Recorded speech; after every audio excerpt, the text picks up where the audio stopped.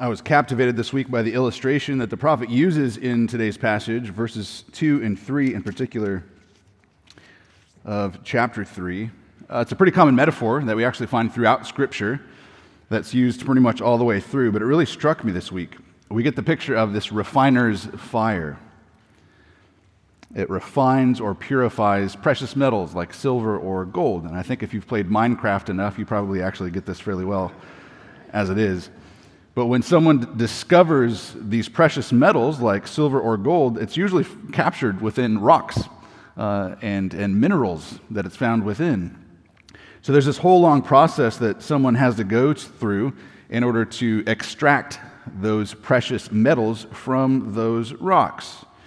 You got to break the rock away from it, and then you have to put the silver into a really hot fire in a container that's called a crucible. And once that fire melts all of the metal, well, then what happens is the impurities, some of the other things that are mixed in with those precious metals, rise to the surface. And once they've risen to the surface, you're able to sort of skim them off the top. All those minerals, those rocks, all that worthless impurity is separated from the precious metal. So you can skim them off the top, you just separate them from the silver. And those impurities are called dross, D-R-O-S-S. And you just keep repeating that process of purifying it until the silver or the gold or whatever is pure. You don't want those impurities in that precious metal because that dross compromises the strength of the silver and gold, and it distracts from the beauty of what that precious metal is meant to convey. And there's another metaphor that's used in this same passage right alongside of that comes from cloth manufacturing, which I was less familiar with.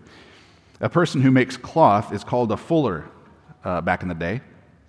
They would clean and thicken their cloth after they've woven it together. They'd put it out on rocks, beat it with sticks in order to sort of finalize it, make it fuller. And in addition to that, they would use special soap to clean that cloth. That special soap had lye in it, and so it was very corrosive. But that soap was called fuller's soap. It was meant to make the material that they're working with brighter, cleaner.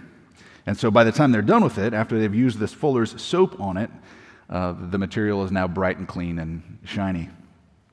Both of those illustrations that the prophet is giving to us are going to be really important for us to understand here this morning in this passage.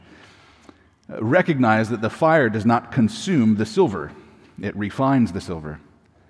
And in the same way, that soap does not destroy the fabric, but it purifies or cleanses it.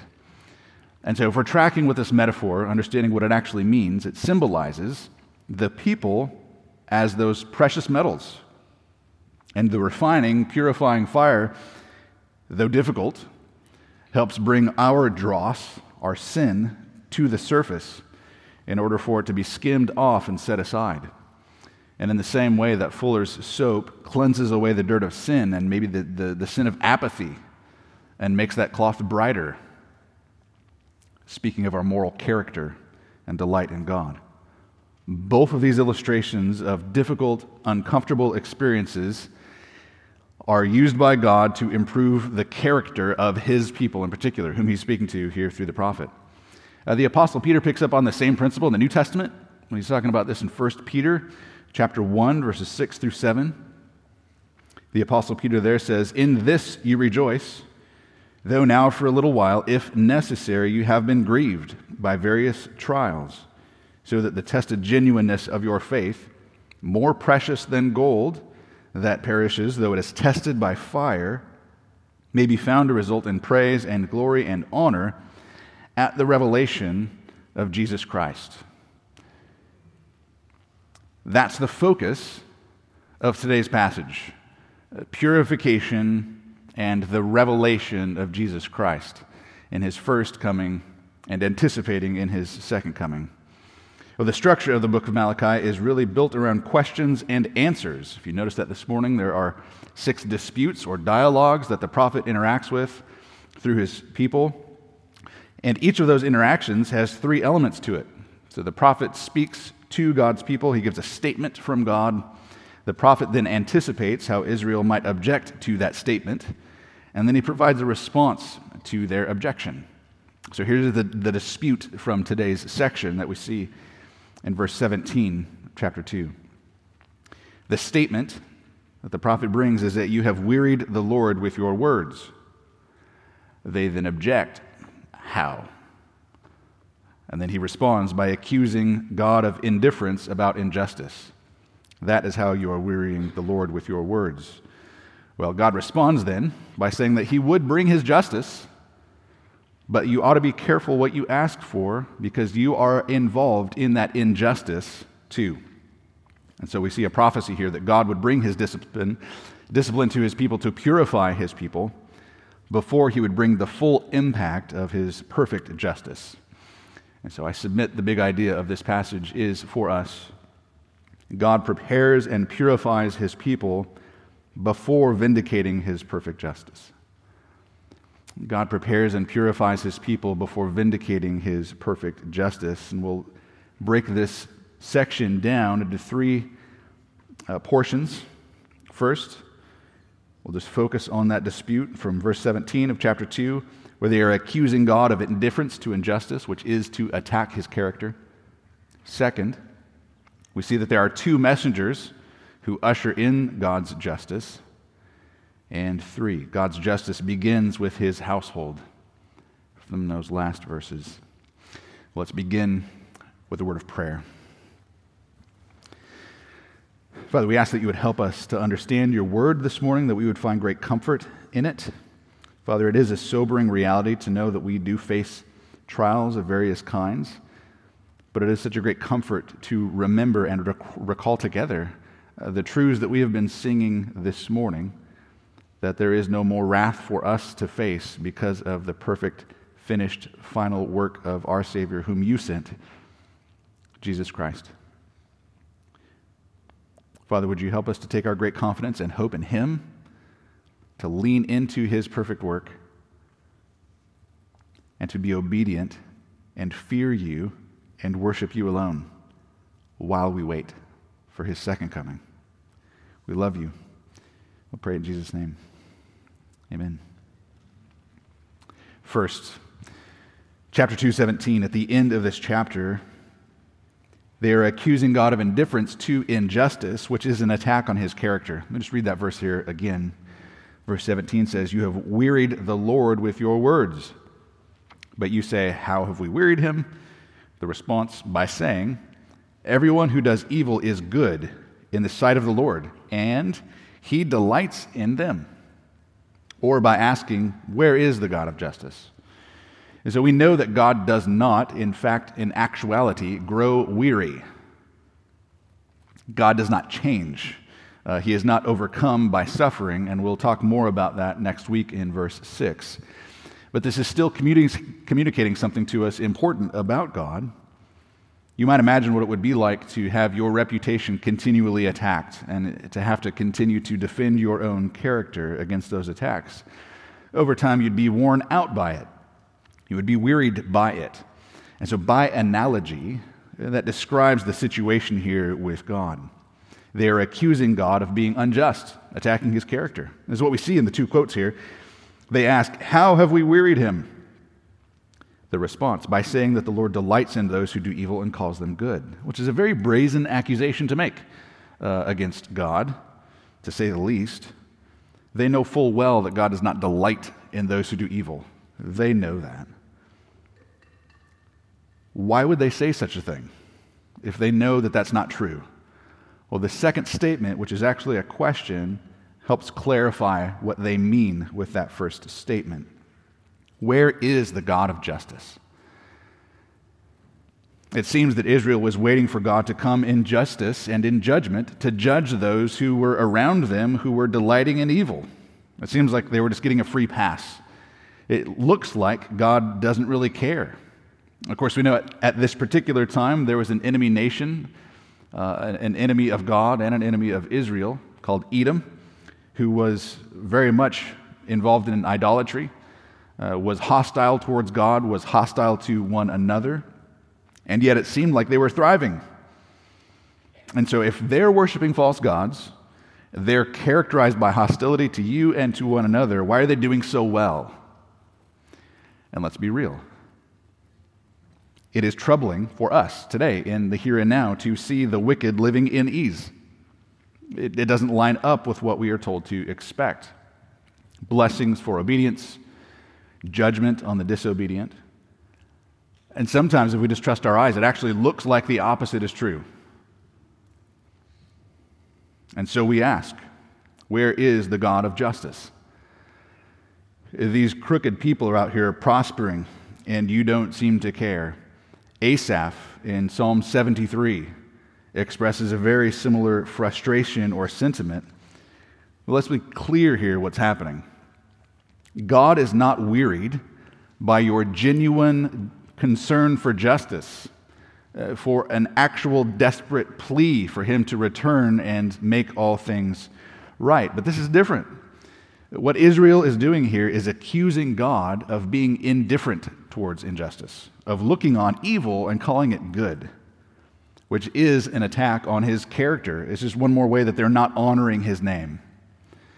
They say that God delights in evil, whereas they delight in justice. Well, in the passages before this, we know full well that Israel's priests have broken the covenant through their apathetic worship, through their partial instruction. We know that the whole nation of Israel has broken the covenant with God by marrying women who are devoted to foreign gods. They're breaking covenant between themselves by breaking their vows in marriage, and now these people are accusing God of being unjust. It's pretty bold. And so the Lord is described as being wearied by this. These unjust covenant breakers are questioning his unchanging faithfulness and steadfast righteousness. And so he responds then that justice will indeed come. And he gives a shadowy glimpse of what that justice will look like. Second, two messengers usher in God's justice. There's two messengers. Let me read chapter 3, verse 1. Behold, I send my messenger, and he will prepare the way before me. And the Lord whom you seek will suddenly come to his temple, and the messenger of the covenant in whom you delight, behold, he is coming, says the Lord of hosts. So it's important to understand this passage right off the bat to recognize that there are two messengers that are mentioned here. And notice it says first, behold, I, this is God speaking here through the prophet, behold, I send my messenger, and this messenger will prepare the way before me.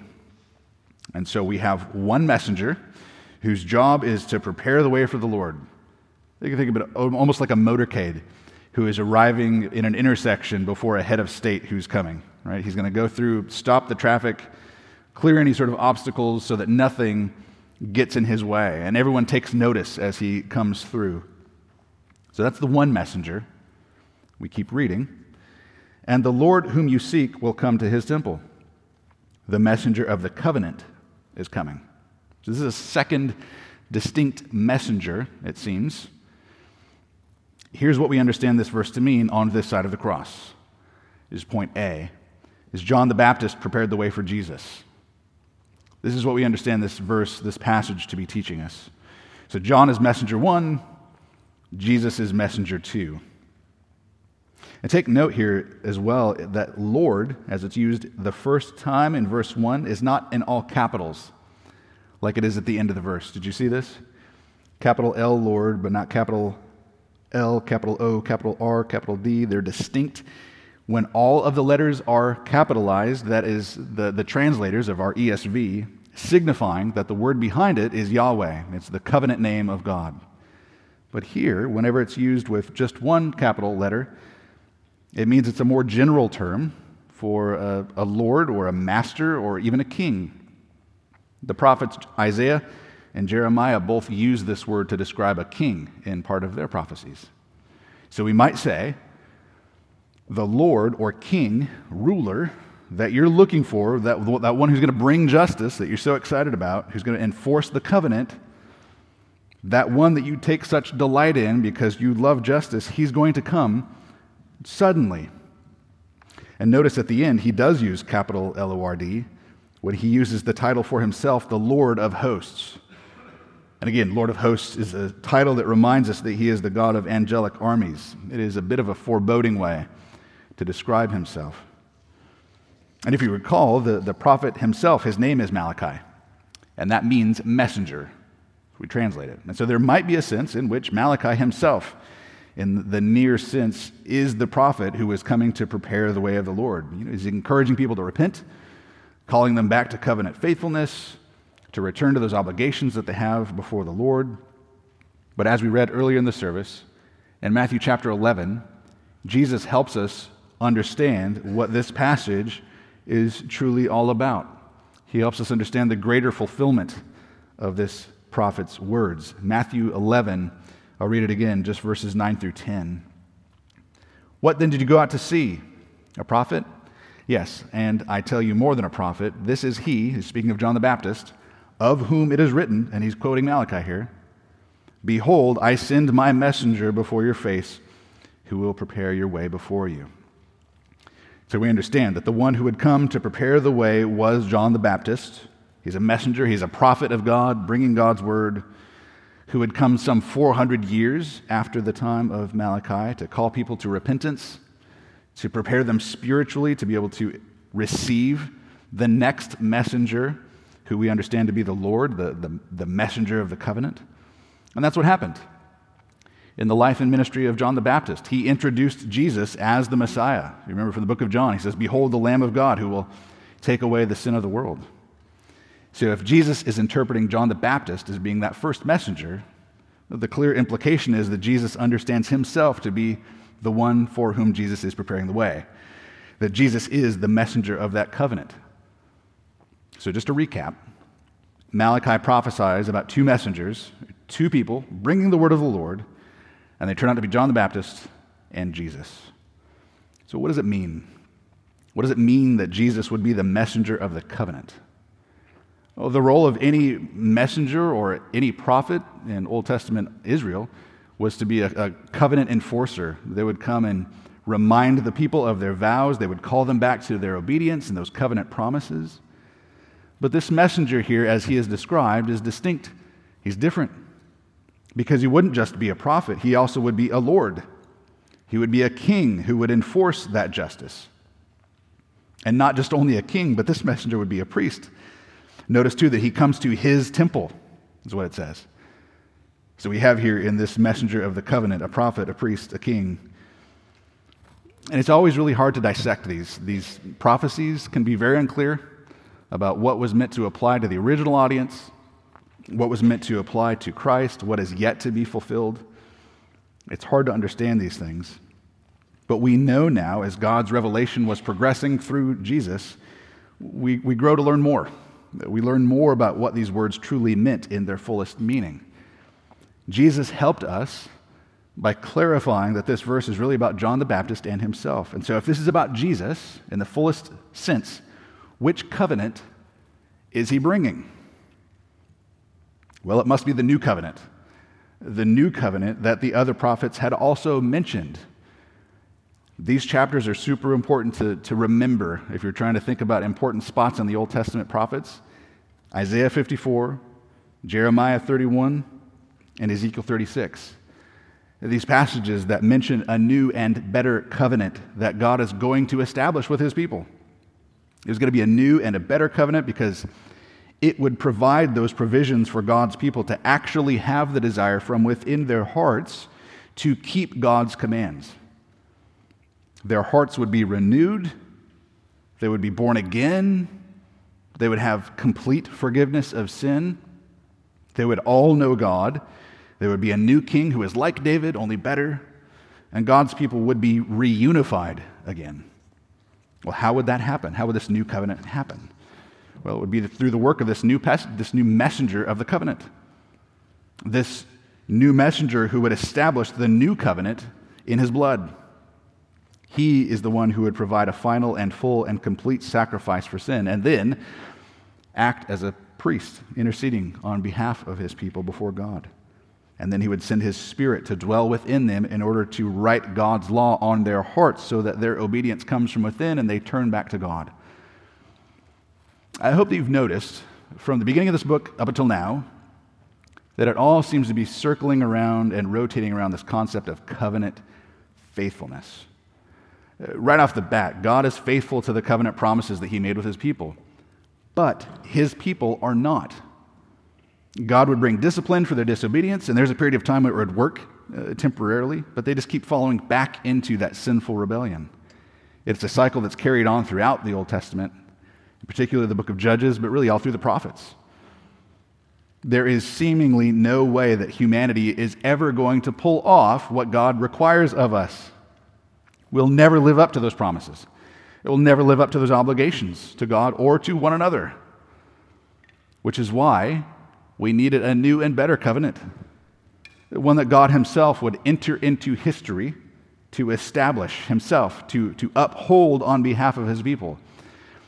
And friends, this is only something that could be possible if the person who is upholding that covenant as a messenger is someone who is truly God, so he could be perfectly faithful to the covenant, and truly man, so he could really represent us.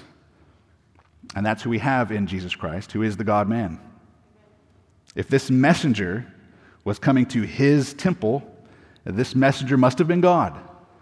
More than a man, but also God. It is God's temple, but Malachi says that it is this messenger of the covenant's temple.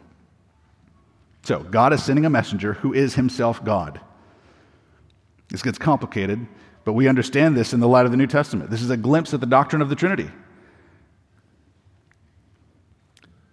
God the Father sent God the Son into the world, and he, as God the Son, came to his temple because he is God. And of course, we only understand this because we live on this side of the cross and through the work of the Holy Spirit and the new covenant. But Malachi's audience wouldn't have understood all this. They wouldn't have gotten this. And so that's why the prophet has to warn them.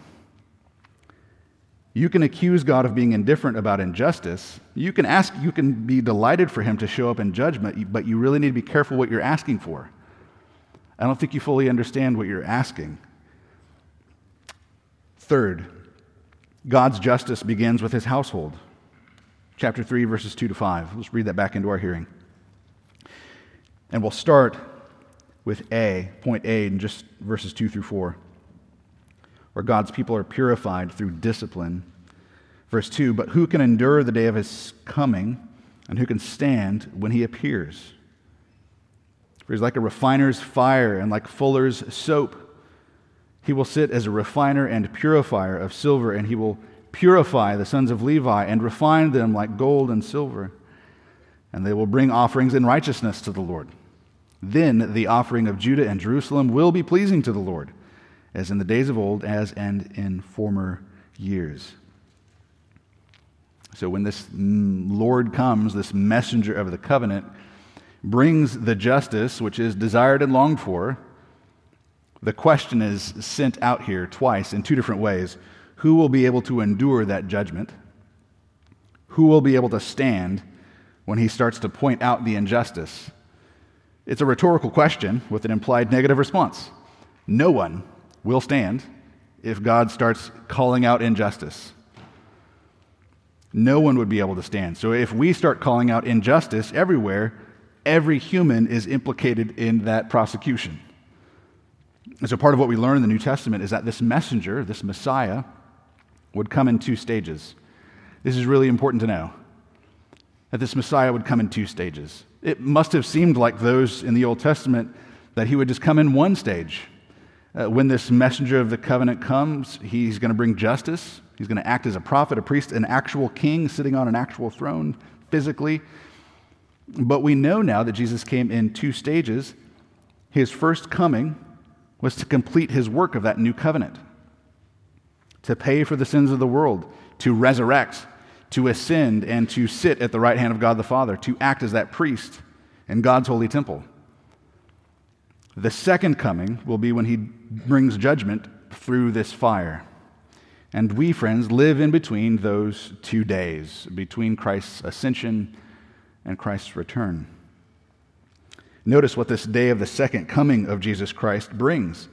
It'll be purification of his people through the hot fire of his judgment and discipline. Again, this is not a fire designed to destroy. We sing about this sometimes in How Firm a Foundation. My only design is your dross to consume and your gold to refine. The purpose is not to destroy, but to purify and to refine his people. We remember the sons of Levi from earlier in the book. Those are those covenant priests. And we remember that they're not offering pure sacrifices to the Lord. God is not accepting their worship. But when God comes in judgment through his messenger, he'll restore them so that they get back to doing what they were called to do originally. God's people will get back to making offerings in righteousness, like they did briefly when the priesthood originally began. During Jesus' first coming, of course, we actually caught glimpses, small shadows, of what this purification would look like. We recall from his ministry in the Gospels that he would come during his final week of his ministry on earth into his temple. In Matthew 21, it's recorded in all of the Gospels, but Matthew 21 in particular, he enters his temple and he sees the corruption that's inside his temple, and he brings justice, he brings discipline, he brings correction. You remember what he does? He sees the money changers. He pulls out a whip and he says, my Father's house is not meant to be a den of thieves, it is meant to be a house of prayer. Starts flipping over tables. So you get to see a small glimpse of that greater purification, that cleansing that would be coming for God's people. And friends, we understand, of course, that we are purified in this life through various trials of different kinds, as Peter mentioned. We're being purged of our sinful dross in meaningful ways in our lives. And we call that process sanctification, growing in holiness, as that dross is consumed by the refining discipline of our Lord. But there is a greater day coming when we will be completely purified. And we call that moment glorification, when we are finally fully free from sin. And so it's important for us to examine our hearts and minds this morning together. Are you being purged of sin through suffering? Are you being conformed into the image of his Son? It may be difficult, but God's ultimate goal, friends, is not to give you what you want, it is to give you what you need. More than health, more than wealth, whatever definition of happiness that you come up with in terms of comfort, what you need more than that, what we all need more than that, in light of the coming judgment, is righteousness. And if God counted everything that we've done wrong, none of us would stand in that judgment. We don't need a righteousness that comes from our own ability to try harder. We need a righteousness that comes to us from outside of us, a righteousness that is impossible for us to fulfill. And that's why the gospel is such good news. Even here in the Old Testament prophet of Malachi, believe this word.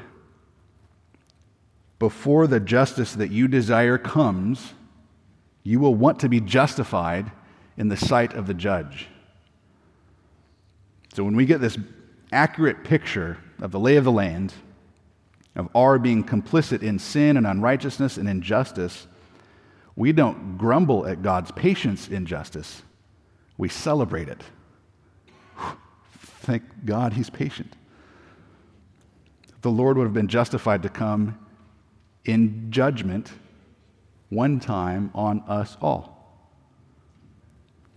But he came to bear that judgment himself on the cross, so that when he returns, we might be able to hide ourselves in him and stand in that judgment, that final judgment, by faith alone, because of the price he paid with his precious blood of that new covenant. Rock of ages, cleft for me, let me hide myself in thee. Let the water and the blood from thy wounded side which flowed be of sin the double cure. Save from wrath, and make me pure. For those who do not fear him, who do not honor him, that judgment will bring condemnation. B, verse 5. Then I will draw near to you for judgment.